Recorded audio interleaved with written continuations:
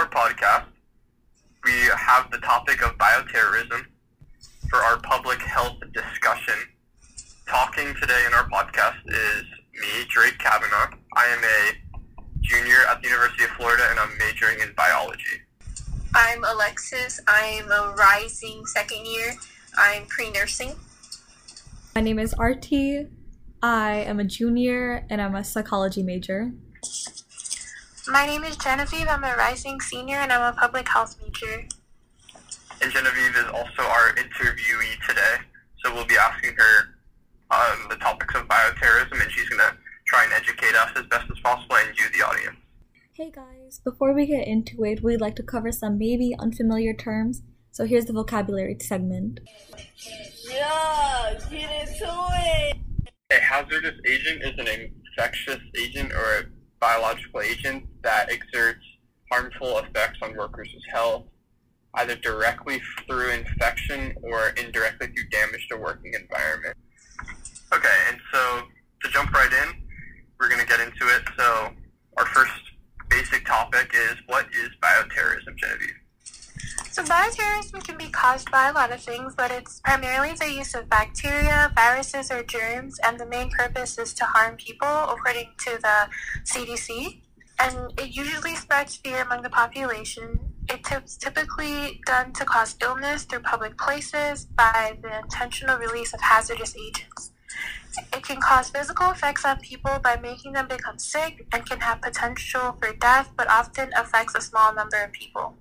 It also has a mental health effect because it makes people alter their behavior due to the fear. And to go a little bit into it, we can go into the history of bioterrorism and where we've seen this before. So bioterrorism started 14 centuries ago when Anatolian people sent infected rams to their enemies. And this is the first documented known history of bioterrorism, but the first one against the U.S. didn't happen until 1984, and this is when we have Rajneesh's, an Indian cult who had open views on spiritual and sexual freedom, contaminated salad bars intentionally with salmonella in Oregon. So with that being said, Genevieve, how can you prepare for one of these acts of bioterrorism? Is there a way you can stop it? So preparing for bioterrorism is similar to preparing for a natural disaster. It's best to obtain enough food, water, money, and supplies depending on the severity of the act. It can take a lot of time, as we're expecting now. It's important to not take antibiotics. Antibiotics are drugs that kill certain bacteria in the human body depending on what is affecting you. For example, penicillin, which targets the peptidoglycan in the cell wall of gram-positive bacteria, or staphylococcus. This is recommended because antibiotics are not able to kill viral illnesses because they are taking over the host cell. So, like I mentioned previously, bioterrorism can be caused by bacteria, viruses, or germs. So if you're not entirely sure if the bioterrorism is caused by a virus, this is why we recommend to not take antibiotics. What type of threats are common with bioterrorism?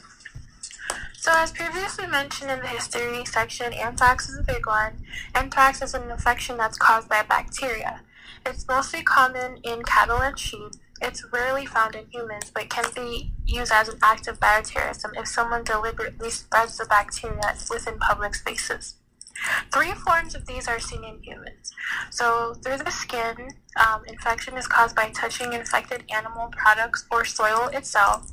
Gastrointestinal infection caused by eating undercooked meat that is contaminated with anthrax, and then inhalation infection, which is caused by breathing in the anthrax bacteria. Fortunately, antibiotics do kill anthrax, and it's not spread from person to person.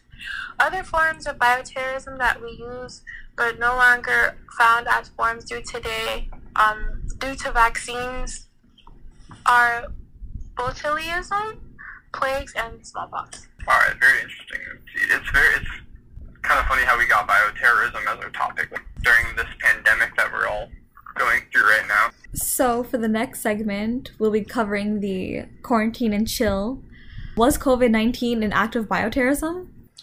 So there have been a lot of articles released with suspicions that COVID-19 was man-made and intentionally released by the Chinese government for many reasons. It's affected males more than females, a way of attacking militaries across the world. It occurred during an election year, surprisingly. It creates opportunity for income and wealth redistribution, similarly seen in the 2008 recession, and it caused a pullback in markets. Sources are coming forward that genome is not manipulated by humans. It's still questionable, though fairly new evidence and research is still going on. I actually read about this, and it was pretty crazy to realize everything that was going for the argument that it was released intentionally in a form of bioterrorism. But who knows? There are scientists around the world that are still looking at its genome, trying to figure out if it's been man-made, because you can tell if the genome's been man-made through they use specific proteins, I believe, in order to manipulate the genome. You can tell if it is man-made or not. That is still ongoing. It's all new. For our next segment, I planned a Q&A, so I'm here. You got Q's, I got A's. We're going to go over some what I thought were interesting facts going through research. For first question, I guess, Aarti, you can take your shot at this one.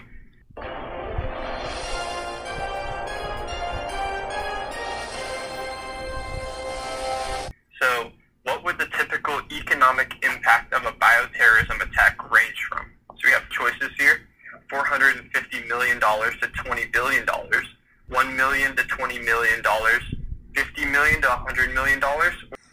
I'm gonna have to go with anti-choice B, $1 million to $2 million. It's actually $450 million to $20 billion.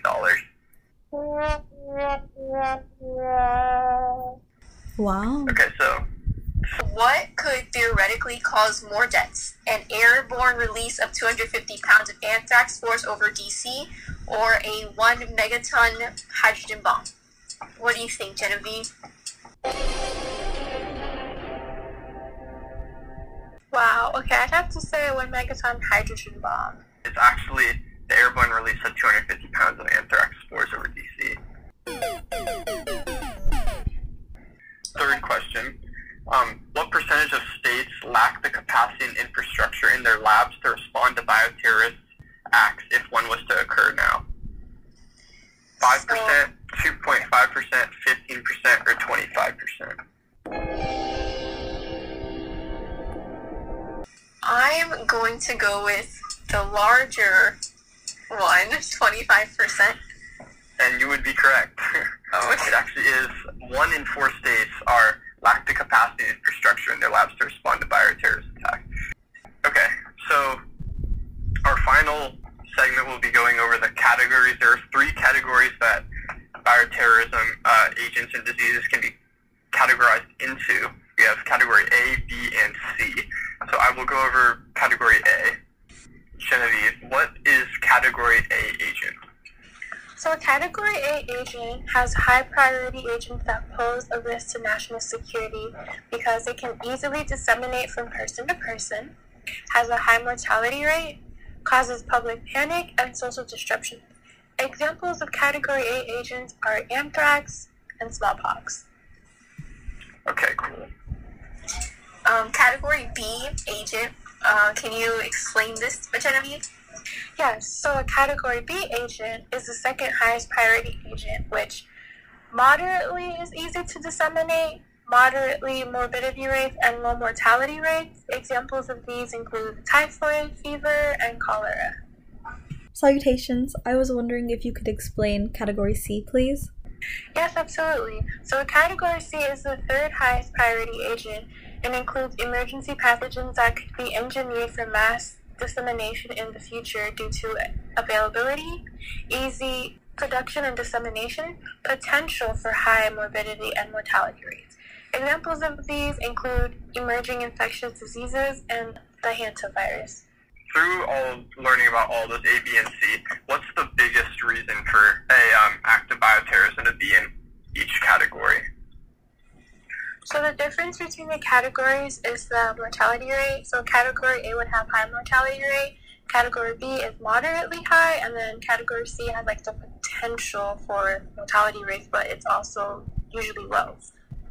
Right, awesome. Okay, so that's really like the deciding factor between the 3. Where does COVID-19, if it was confirmed as an act of bioterrorism, what category will it fall into?